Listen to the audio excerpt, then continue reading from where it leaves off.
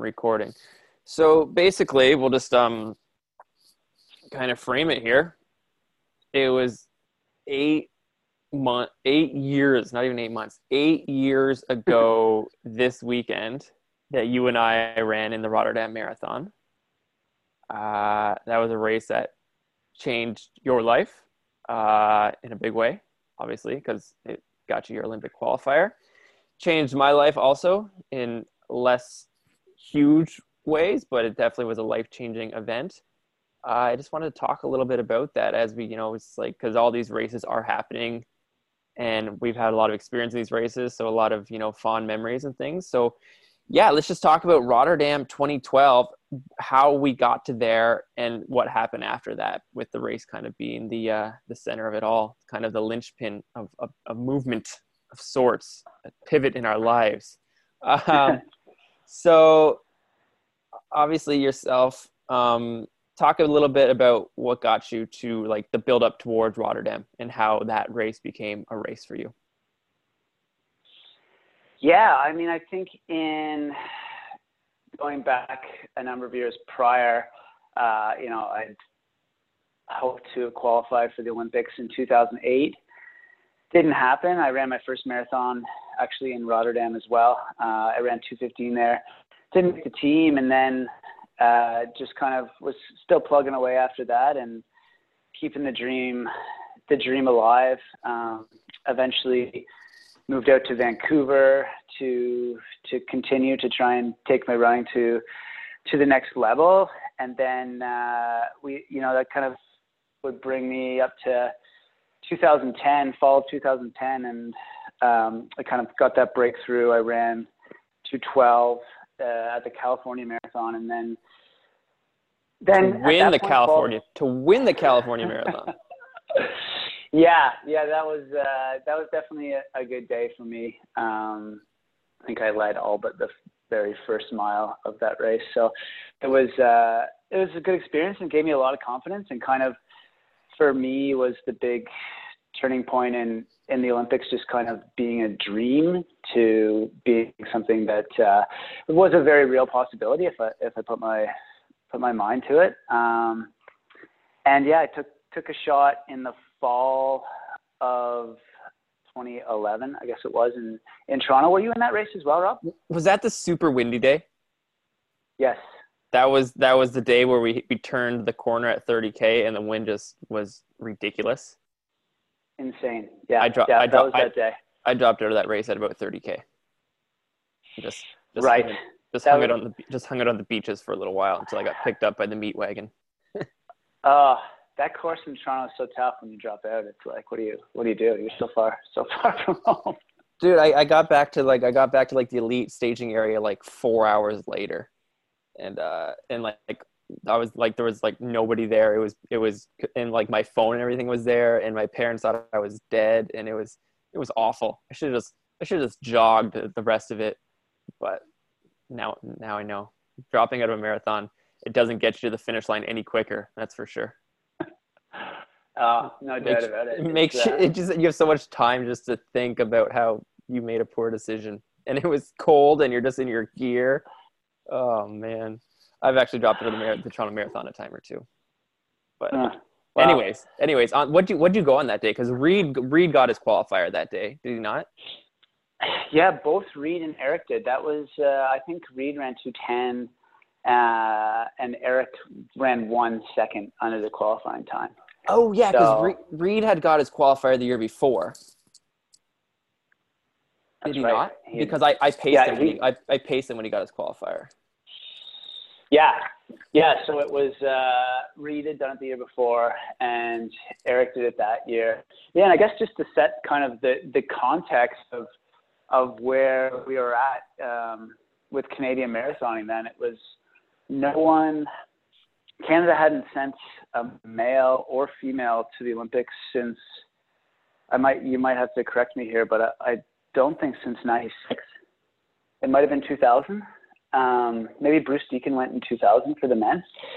So there was kind of a big gap there where we didn't have anyone running the qualifying for the marathon, and kind of leading up to 2012, there was, more and more excitement. I think running was catching on again. Social media was just starting to be a thing. Publications like Canadian Running were kind of getting their start, and there seemed to actually be quite a bit of interest in what was going on. And, there was the interest because of those factors, but also because people were actually running really well. Yeah, and that year the qualifying, it was 2:11:30, right? You had to run 2:11:30. Like the Athletics Canada made this standard. I think the actual Olympic standard was like 2:18, but Athletics Canada makes it 2:11:30. So that standard came out. Everyone's like, "Oh man, that's really fast." Canadian hasn't run that fast in years and years and years. And then it was time to kind of buckle down and go for it. So I was training with those guys, with Reed and Eric, and seeing what they were doing. So 2011, so the year before, we did Toronto. Toronto didn't quite work out. So then you have to reload and reframe for another attempt in the winter. So where did that lead you to? Yeah, I think Toronto I ran just under 2:13, 2:12 something. And that was kind of a bit of a disappointment. And it was kind of I wouldn't say it was a wake up call, but it was just kind of the point where I was like, okay, I really have to do everything I possibly can to give myself a shot at making the Olympic team. So, packed up Francine's car. My wife Francine, she wasn't my wife at the time, but I took her car and I drove down to Flagstaff, Arizona, and luckily the running community, similar to it is now then, was pretty tight knit, and I got in touch with a guy I knew loosely, Andrew Lemoncello.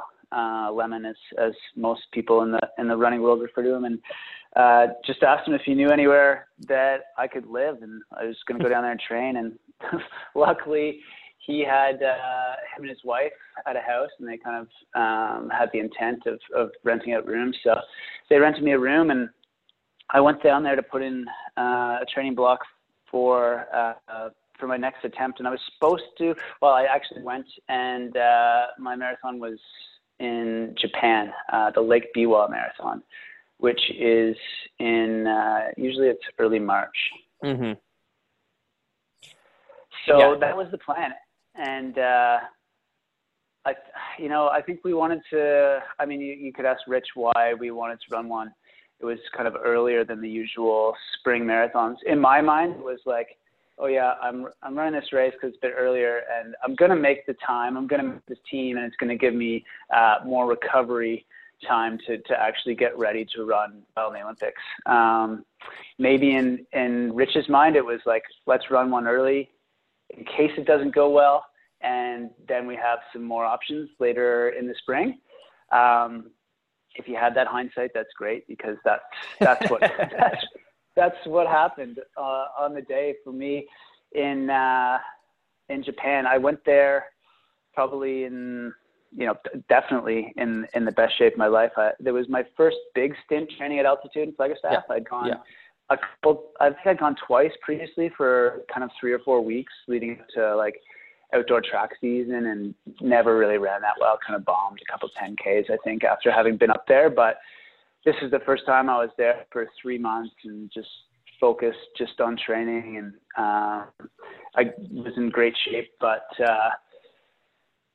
I just had some stomach issues in Lake Biwa. Basically, it's like, stomach issues. What does that mean? It's like, basically I was just crapping my pants the entire race. And, did you know why that was? Was it like you went to Japan to eat something, or how that? You know what? It was funny because I've been to Japan a couple of times before, and I was like, okay, I'm comfortable with going to Japan. I went and did the Chiba Ekiden, which people that are listening to this, probably a lot of people don't remember, but it's now a defunct race. But it used to be an international competition over the marathon distance, and you had 3 men and 3 women that made up the team from each country. So I'd gone and done that a couple of times, but the setup for that was was great because they just put us in this place called the Nihon Aerobic Center, and it's basically this big like sports facility, similar to like a Fortius out in Burnaby now. Yeah. And they basically had all the meals taken care of and all that stuff, and like they had the Japanese food, but they also had the Western food. And whereas when I went to Lake Biwa, they basically just handed me a big wad of cash for per diem, and we're like, you know, they put me up in the race hotel, and I think maybe they served breakfast at the race hotel, and you could kind of get standard foods. But anyway, long story short, I was kind of left to my own devices to figure out where to eat, and this is, you know, where the Lake Biwa Marathon is not a tourist town really. So I would go to like restaurants just on the street, and there was, you know, the menus weren't in English. So I was just kind of guessing. And, so yeah, the night before I went to a place that was like an Italian place, and I was just kind of like guessing at what to eat. And like the first dish I got was like this pasta that had some seafood through it. And I was like, I don't think I should eat this, but I just like picked through it and didn't eat the seafood, but ate the pasta. And I think that just kind of rocked my stomach. And I remember the morning of the race before, I was like going to the bathroom like every 20 minutes. I was like, oh man, this is not going to go well.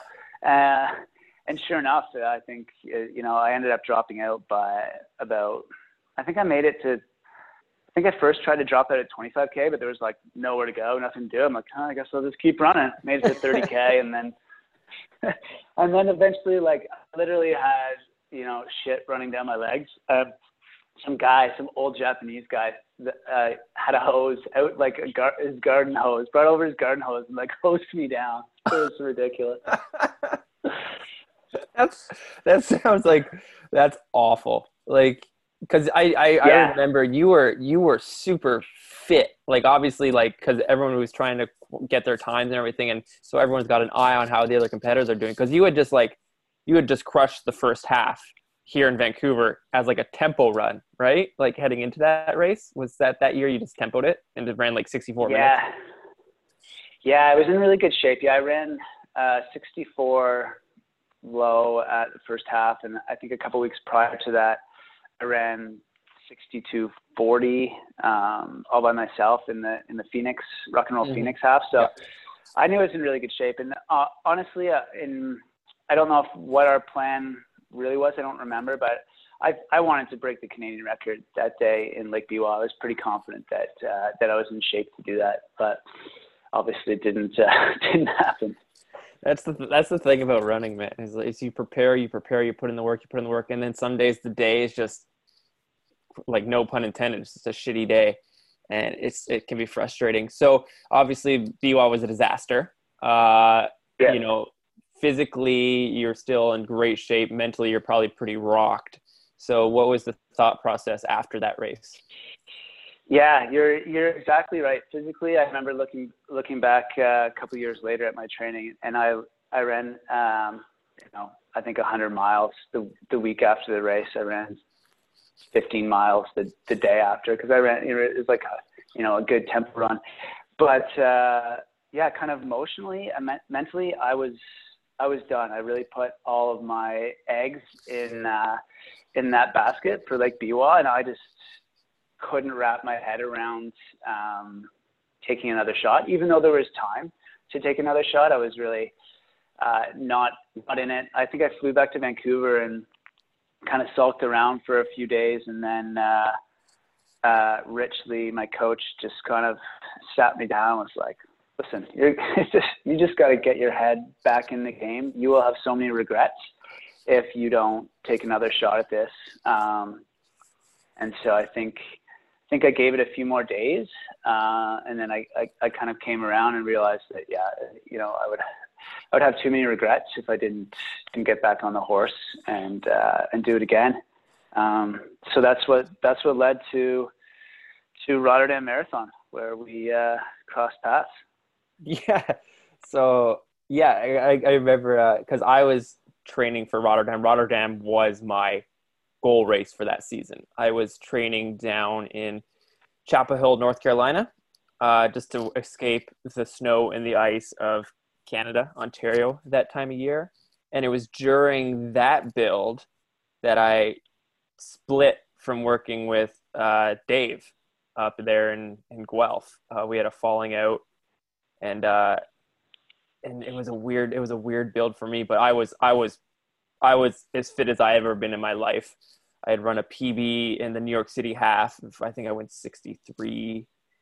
Oh, I went 63:29 4 weeks out, and that was a 63:29 run with a 14:18 first 5K. So that was a ridiculous race. I remember just like, you hit, in a half marathon, usually you can get to about 10 or 11K feeling all right. And then it starts to become a grind. Like this race, I was already hurting at 4K, and I was like, oh gosh. But fortunately I had a ton of like 150 mile weeks in my legs. So I was strong as hell. So I was able to just grind out. So I was feeling pretty good heading into that. During that build up is when Dave and I broke up, and I started working with my brother Pete, who had a lot of marathoning experience from his time working with the Kimbia group down in Kenya. And so his buddy got me into the race, and in Rotterdam I was fit. I was going there. And as I was training, like there was lots of rumors on like the message boards and stuff. It's like, we're hearing Dylan's going to go to Rotterdam. It's like, is Dylan going to go to Rotterdam? And nobody knew exactly what you were going to do. And then, I remember showing up in Rotterdam, and lo and behold, you were there. I was there. Yeah, it was funny. It was a funny time. And what was, were you were pretty confident heading in? Like, how was the transition? Because that's a hard thing to do, is like to split with one coach, start working with another coach. I mean, obviously it's easier that it's your brother, someone you obviously know very well, but did you gain confidence from that, or what was kind of your mindset like, and how did that work? Yeah, I did. I needed that. I think the separation was a long time coming. That's why I was down in Chapel Hill training, because like I didn't need to do my own thing. There was times when I was training in Guelph, and I felt like I was a de facto just pace rabbit for Reed and Eric. Obviously those guys were the big dogs and they were amazing runners, but sometimes I felt like the training wasn't for me. It was me just doing what they were doing. And I felt like Dave didn't train me as an athlete. He just trained me as a generic marathoner. And right. And like the breaking point was that he told me, he's like at one point, he's like, yeah, for the next 3 weeks, just go run 450 miles. So I'm like, all right, I'll just run 450 miles. So I went 140, 150, 160. And then I said in my training, he's like, why'd you run so much why'd you run 160 miles? That's reckless. That's stupid. I was like, you told me to run 450 miles. And if you do the math, this is 450 miles over the last 3 weeks. And then it was like, you're not really invested. And anyways, long story short, we broke up. But I knew I was fit. Yeah. I know I was working hard. And Pete was like, yeah, I got this. Don't worry. Like, he's like, show me what you've been doing. I had confidence in Pete because he used to train a lot with Dieter Hogan. He was kind of Dieter Hogan's, he worked with him as they were like, that group was killed the marathon scene in the mid 2000s for a while. So he knew what he was doing. And he looked at my training with Dave, and he's like, yeah, okay, I got this. And he just, he wrote me up the rest of the plan. So obviously a lot of my fitness heading into Rotterdam was the result of Dave's work. Right. But Pete kind of fine tuned it and specified it to me. And I was actually in a really good spot. Like I'm an athlete who like, I'm kind of emotional. I work off vibes, but like, I knew it was like you, man. It was like, I got to do everything I can do, 'cause this is my last shot. Like I was all in, or I was out of the sport. Right. So I was like, yeah, I was like you. I was like, I moved down to North Carolina, stayed there for a few months, was crushing, upwards of 180 miles a week. And yeah, so I arrived in Rotterdam super fit, but also, I mean, I wouldn't say I was super confident, because my PB heading in was only 2:16, and Rotterdam was only my third marathon, so I was still somewhat of a green marathoner at the time. But yeah, the race plan for Rotterdam was pretty simple. It was like, go and run 2:11:30 pace for as long as you possibly can. Yeah, it was, there was no other option really, was there? And I think the setup there, as it turns out, was really, really good, because there was a Dutch guy Koen Raymakers. Yep. And we thought the Canadian standards were difficult to make the Olympics, having to run 2:11:30, but Koen had to run 2:10 flat to make the team for the Netherlands. And it was kind of his home race, even though he was one of the first guys, one of the first kind of Western guys to go to Kenya and he lived there. He had a house there. I think his wife is Kenyan. So he was training there, but the race was set up for him, at least the second, I guess we were the second pack. It was really set up for him. So we were we were lucky to kind of pick, I guess we picked that. Well, you can explain why you picked that race, but mostly because it's a flat, fast course, I assume. Yeah, it was where do people run fast, where it's flat. I also looked at a bunch of Japanese races and I was like, how do people run 2:11:30? I was like, oh, in Japan, a ton of people run 2:11:30. I was like, oh, but they all go in 63 minutes and then die. It's like, I don't want to do that. Totally. Right? So I just went through like every spring marathon and looked at a historic breakdown of like I didn't care what the winners ran. I was like, I want to know if there was like that pack. Because a lot of times in marathons, you have people like, they'll go 2:05, 2:06, 2:08. And then all of a sudden, like very few people run in that in between. And then a bunch of people run like, high 2:16, 2:17. So Rotterdam, flat course, generally the weather. I looked at like historical, like did all the, what is the historic weather on the day in Rotterdam here? Okay. It looks like it's pretty consistently nice weather. So things like that. And I remember the technical meeting before that race. It was hilarious. Cause usually they have like a pretty like dialed in technical meeting. They give you all the information. Like here's where the shuttles are going to go to the start line. Here's like the bottles. Here's like all the information you need. But do you remember they just showed like a video of the Kenyan big engine. What was his name? Moses. Oh, Moses Mosop. Moses Mosop. They pretty much just showed a training montage from him. And then they were like, he's going to try to run the world record. Oh, and by the way, here's the other pacing groups. Good luck. It was like, okay, let's do this. That's right.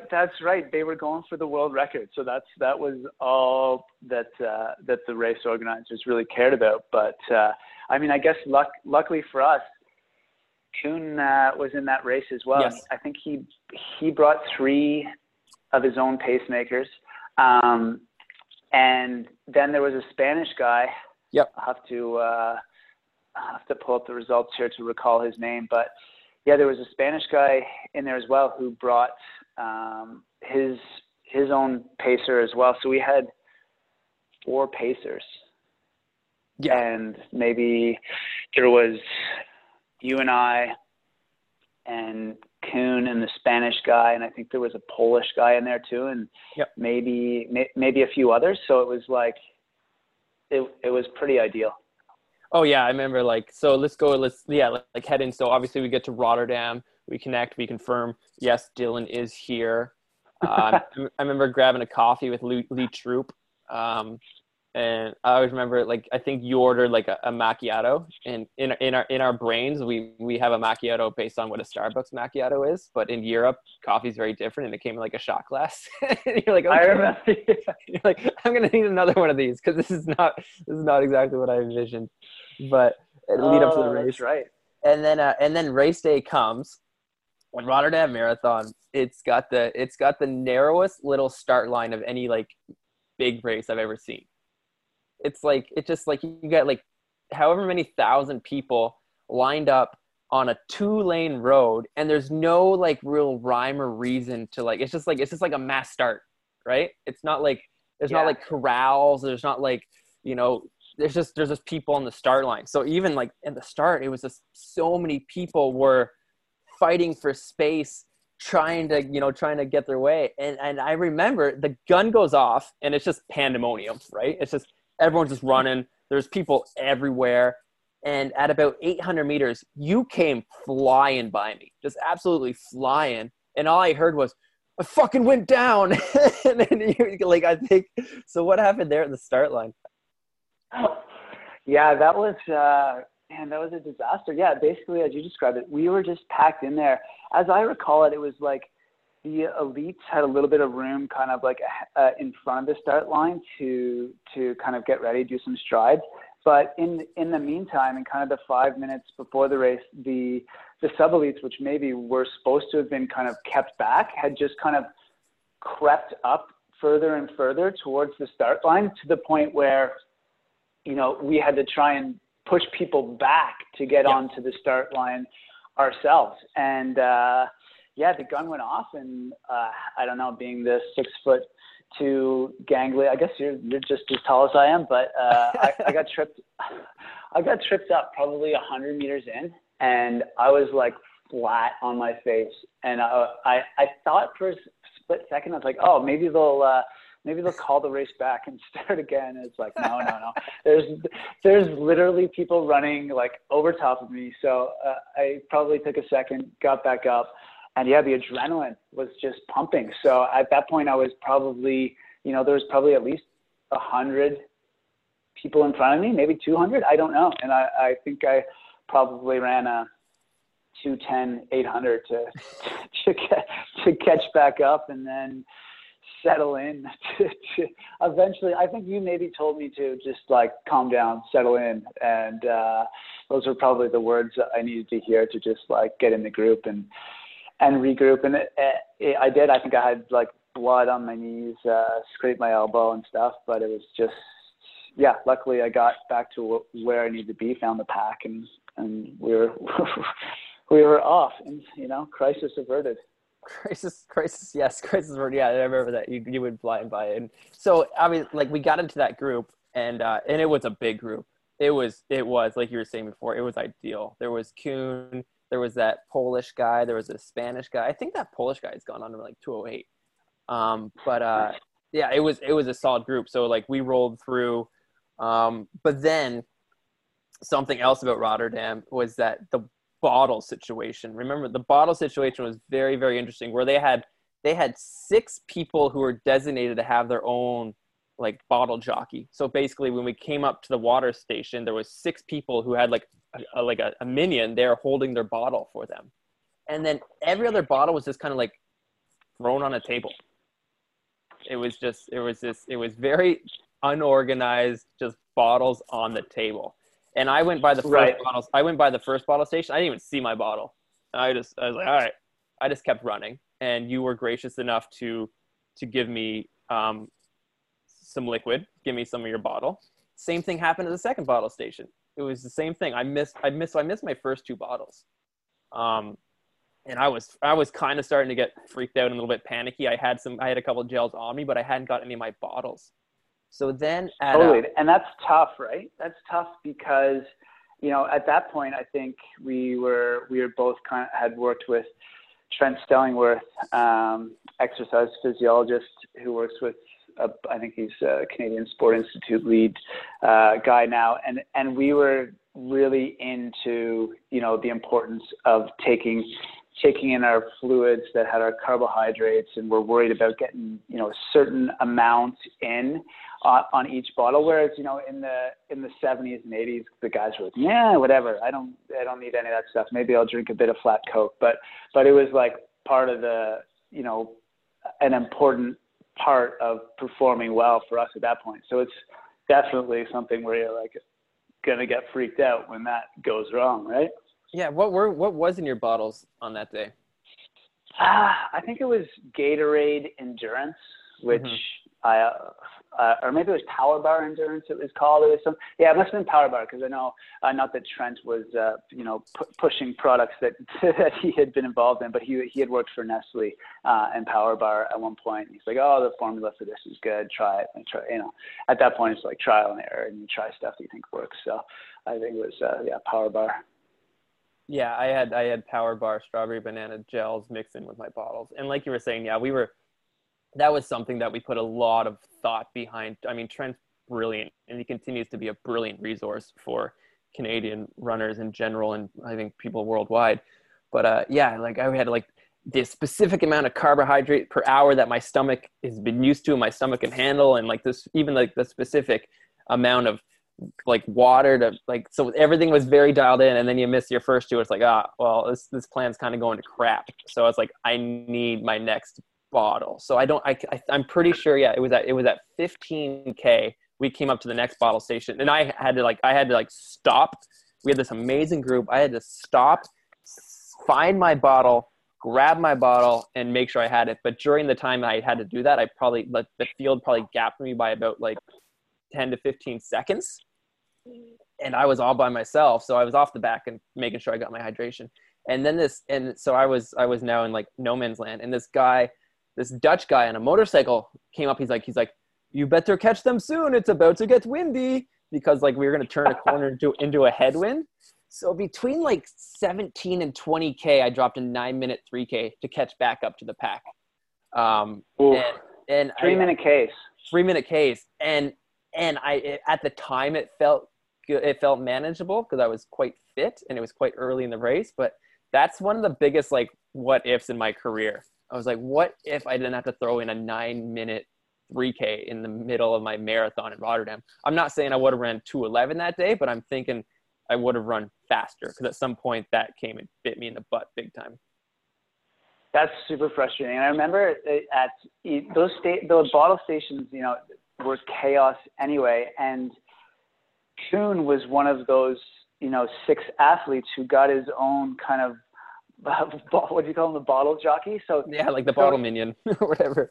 So yeah, so even if you could find your bottle, which on the tables, which I luckily did, we're still at a huge disadvantage, because some guy was actually handing the bottle to Koen, and so he didn't break his rhythm at all. Whereas we were like, you know, every water, you know, every 5K. It was like slow down to try and find your bottle and then sprint to catch back up. But I remember when you dropped back and were like, okay, I have to get my bottle this time. And I actually, because I'd given you the, you know, kind of the rest of my bottle on the first 2 stations. I was like, I look back, you weren't there.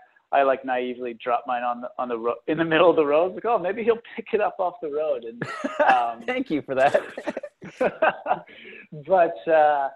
But yeah, we were you know, those elements of chaos, me falling at the start, you having to deal with with not getting your bottles. The pack was just, we were rolling. Like you dropped 3-minute Ks in that one section, but we were consistently running 3:03, 3:05 per K, pretty much. Yeah. Do you remember what the half split was? Yeah, I actually pulled it up here. We went through in 1:04:39. That is rolling. It's rolling. So 2:09:18 pace. So you were on for the Canadian. We were on for the Canadian record. What were do you remember your thoughts? What was going through your head at that point in the race? Like obviously we're always reading our body. We're always checking in. What were your thoughts like that right around half? Yeah, I think as I recall, I was pretty confident, but at the same time, I think in Toronto in the fall of 2011, I had gone through in about 1:04:45, 1:04:50, and completely blew up. So I felt much better in Rotterdam. It was like a much better day. So my confidence was higher that I could do it, but still not completely confident that that we were going to be able to pull it off.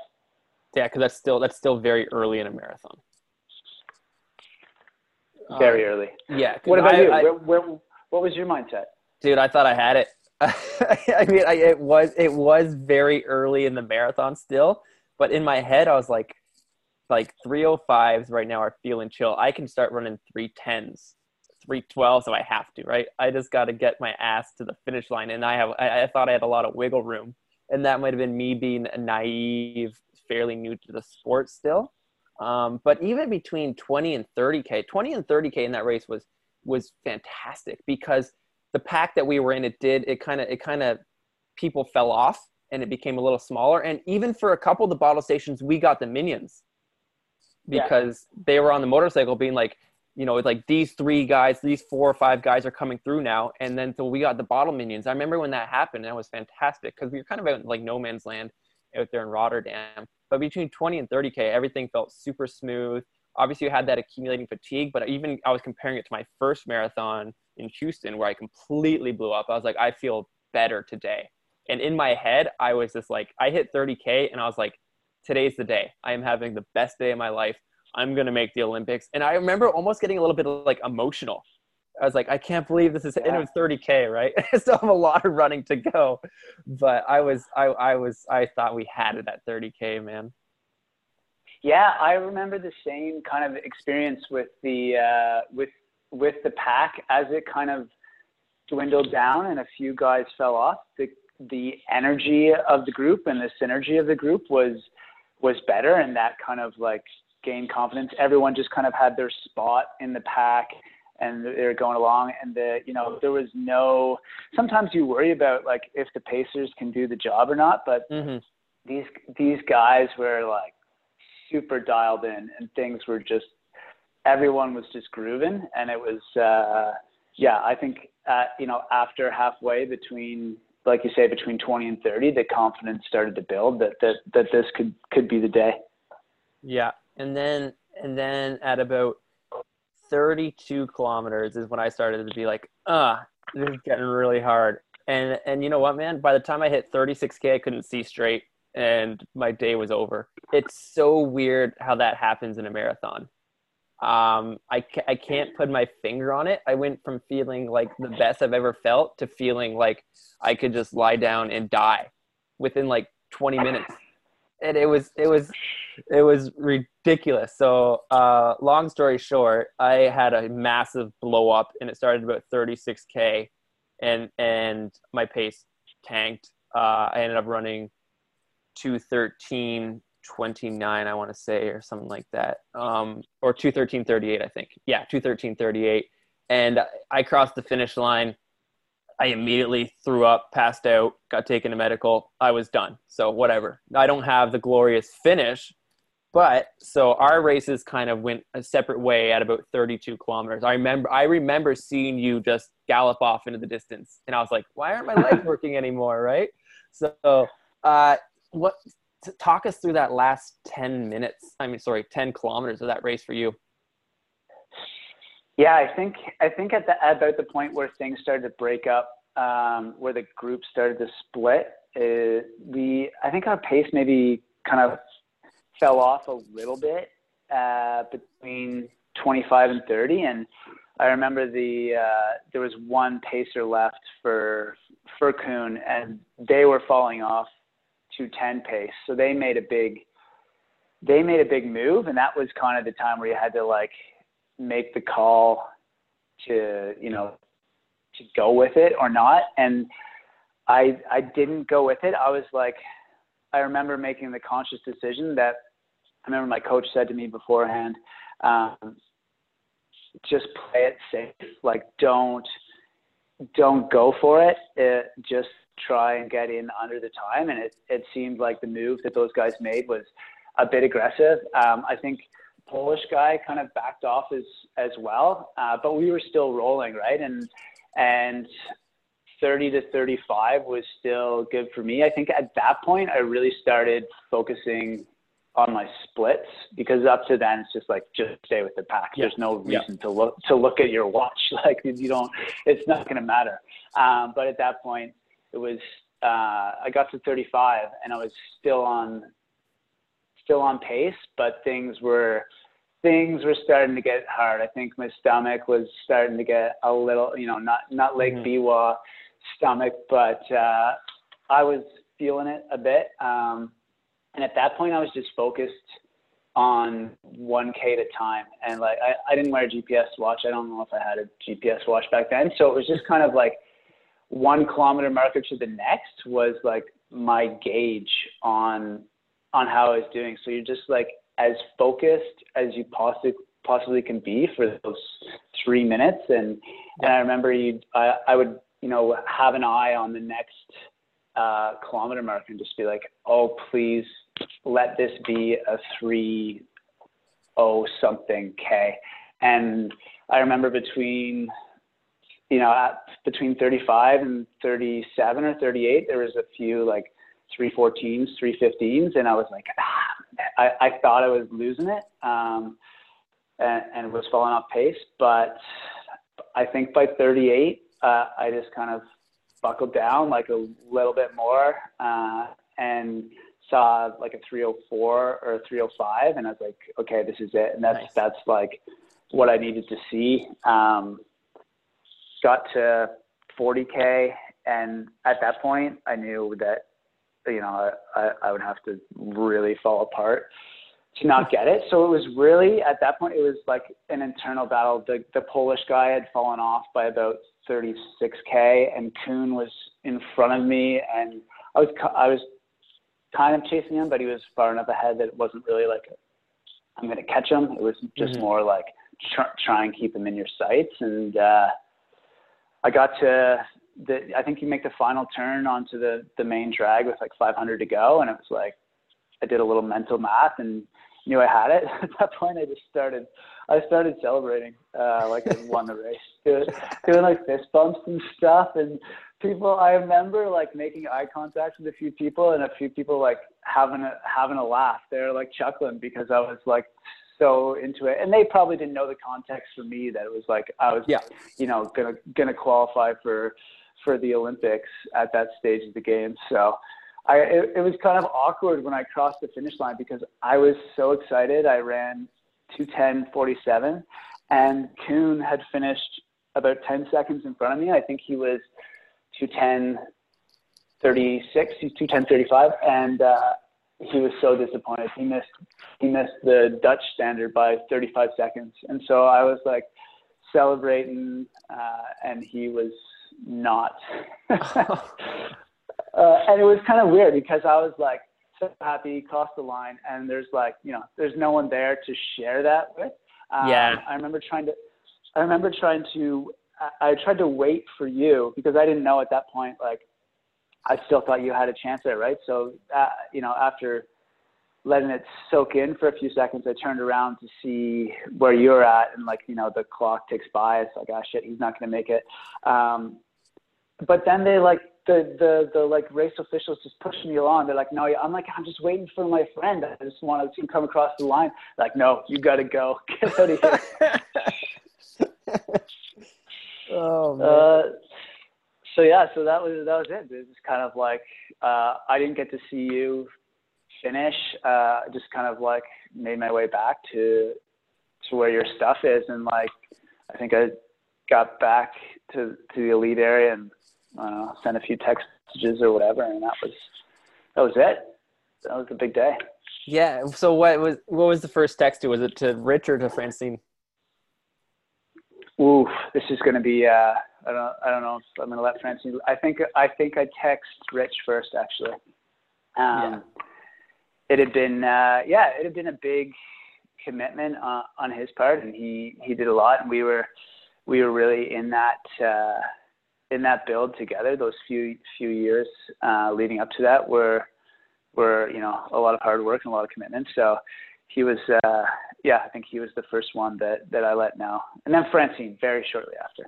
Yeah, and then Rich probably responded with like, "Good work, recover well." Get a nice bath. Totally, something very practical and not over the top at all. Just the straight shooter that he is. Yeah, and then that was also a really big day for a couple of the Canadian women, because Lanny and Krista also ran good races that day. So after the race, you go back to your hotel to collect yourself. I eventually dragged my ass out of the medical tent back to my hotel, and I sat in the bathtub for about an hour, drinking beer, calling people, and then we met up for afterwards. And I remember you couldn't even walk because your feet were so shredded.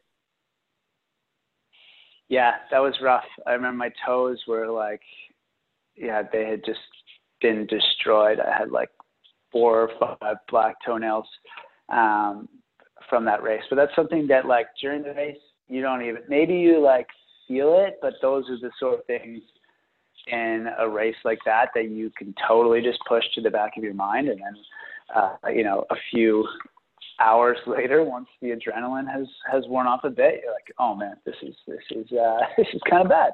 Oh yeah. Like you'll be in the race and like, you'll be like, the thought will be like, my feet are going to be meat, like just ground beef after this race. But you're like, all right, whatever, cool, let's keep going.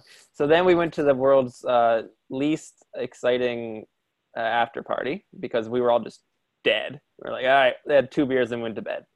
And yeah, so I guess it was that's a day I look back. Obviously, I didn't qualify for the Olympics, but that was a day that showed me that I could keep on running, because I went from being a 216 guy to a 213 guy, and just it's like, okay, all that hard work was worth something. Obviously, I didn't make the Olympics, but a 3-minute PB is pretty dang good. I'm going to keep running. I'm going to keep on this sport. But obviously, at that point, I was kind of like I was obviously not going to be living in Guelph anymore, and I was kind of up in the air. And you were you were training, because now you had to go right into like almost like Olympic mode. Yeah. So what did your recovery look like? Like, did you just like, what was, because you had been in Flagstaff, like what did the transition after the race for you? Yeah, I had been in Flagstaff, and I think from there I went back to Vancouver. From Rotterdam, I went back to Vancouver briefly, and then it was pretty quick turnaround to be like, get back into marathon mode. I think I definitely went back to Ontario for a bit. Francine was living in Ottawa at the time. I went to visit her there. Maybe I went back to Kingston. I remember going to Guelph they did like the Canadian Olympic Committee did like an announcement. So I kind of maybe for a week or two after the race kind of bounced around, but I was a pretty like focused and determined from like, you know, a day after the Rotterdam Marathon to turning my attention to the Olympics. Like you say, the post race celebrations were pretty lame, even though that was like, you know, as things go in history, like a pretty monumental day for Canadian marathoning, both for men and women. I think at the time that was the second fastest time that I ran, and Lanny and Krista, who both, as I recall, were kind of not really well known prior to then, hadn't run. I think they both ran like 8 or 9 minute PBs, right? To run under. Did they both run under 2:30 that day? No, I think they were both 2:30 low, or I don't remember exactly their times, but they were huge breakthrough races for both of them. And yeah, because you ran the second fastest Canadian time ever. Lanny and Krista both crushed it. I had a decent day based on what I had coming in. It was a big day. I always get a kick out of, because you could follow, like live track those races, not as good as you can now, but like back, you get a split like every 5K. And Gillis he was there, and his qualifying time was 2:11:30, right? So if anyone ran faster than him, he had potential to get bumped off. So he would have seen us come through half in like 64:40, and he would have, I just like to think in his head, he was like, oh no, right? And then he would have got the 30K split, and we're still like, even like, oh no. But then he also probably knew me. He's like, Rob might just blow up. But yeah, that was a big day, because that was huge. I don't like to send 3 Canadian males to the Olympics. That was a big deal, because we had, like you were saying before, we hadn't had anyone in a long time. Canadian marathoning sucked for a long time. Yeah, it was. I couldn't recall the last time that we sent 3. I know we sent 1 or maybe 2 for a while from kind of 96 back, but yeah, it had been a long time. And for the women, I know did they petition to get on the team that year? Because they actually ran under the International Olympic Committee standard, but the Athletics Canada had always set a harder standard, which they didn't quite meet. So it was like they were making kind of big breakthroughs too for the sport, and then they obviously went on to make it in Rio and both break the Canadian record at one point and stuff. So it was a pretty. We were kind of a motley crew of the four of us there, but in the end, everyone kind of went on to do, you know, bigger and better things from there. Yeah, absolutely. Obviously, Lanny went and broke the Canadian record that 2013 in Toronto. Krista made the Olympics, so yeah, it was a bit of a turning point day. And it was a great day, and it's a day I look back with awesome memories. Yeah, and there's some pretty epic photos of you celebrating in that last 100 meters, and it was a good day, and yeah, and I think it had ramifications both professionally in running and then with what we're doing now.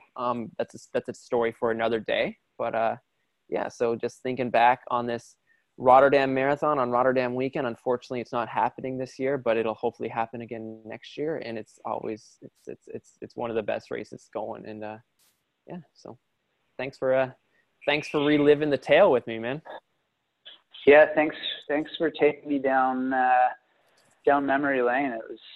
It was fun. Once in a while, I'll reflect more so on kind of the training I've done, because the young guys that Rich Lee is coaching now, they'll often do some training and be like, oh, what did Dylan do back in the day or whatever. And so we'll look back at that stuff. But I haven't thought about this race in a long time. So it was fun, and like you say, it kind of led us down a path to be closer friends, and then eventually colleagues and stuff. So it's pretty neat. Yeah, man. Yeah, it was good. Yeah, I like every so often I'll think about these old races, and I'm like, I'm still somewhat young. I can still train and be good again. And then I look at the training I did, and I was like, yeah, I'm not doing that again. So, but it was. I mean, it was like, we were training hard, making lots of sacrifices. You were probably living in your brother's spare bedroom. I was living in some people that I kind of barely knew. They were nice enough to take me in Flagstaff, and I lived in their spare bedroom. And you're just kind of like, you're just existing with this goal that, who knows how realistic it really is when you're living it, but you're there and doing it. And that's kind of, your whole purpose at that time. And I look back at it and I admire myself for kind of making the sacrifices that I did. And because, like you say, I mean, we're at different stages of life now, but it's not easy to kind of invest in yourself and believe in yourself and do the things that make the sacrifices that we did to train the way we did. It is true. It's a lifestyle that most of society can't really understand or wrap their head around, but it's a time in my life that I look back and I wouldn't change a thing. Maybe I would have got better bottle situation in Rotterdam, but yeah, I wouldn't change a thing about that lifestyle of being that runner chasing the dream. So yeah, man, that was a good time. Thanks again. Maybe we'll circle back on some other races, and but until then, man, thanks for chatting. Thanks, Robbie. Talk to you soon. I'm gonna pause this recording here.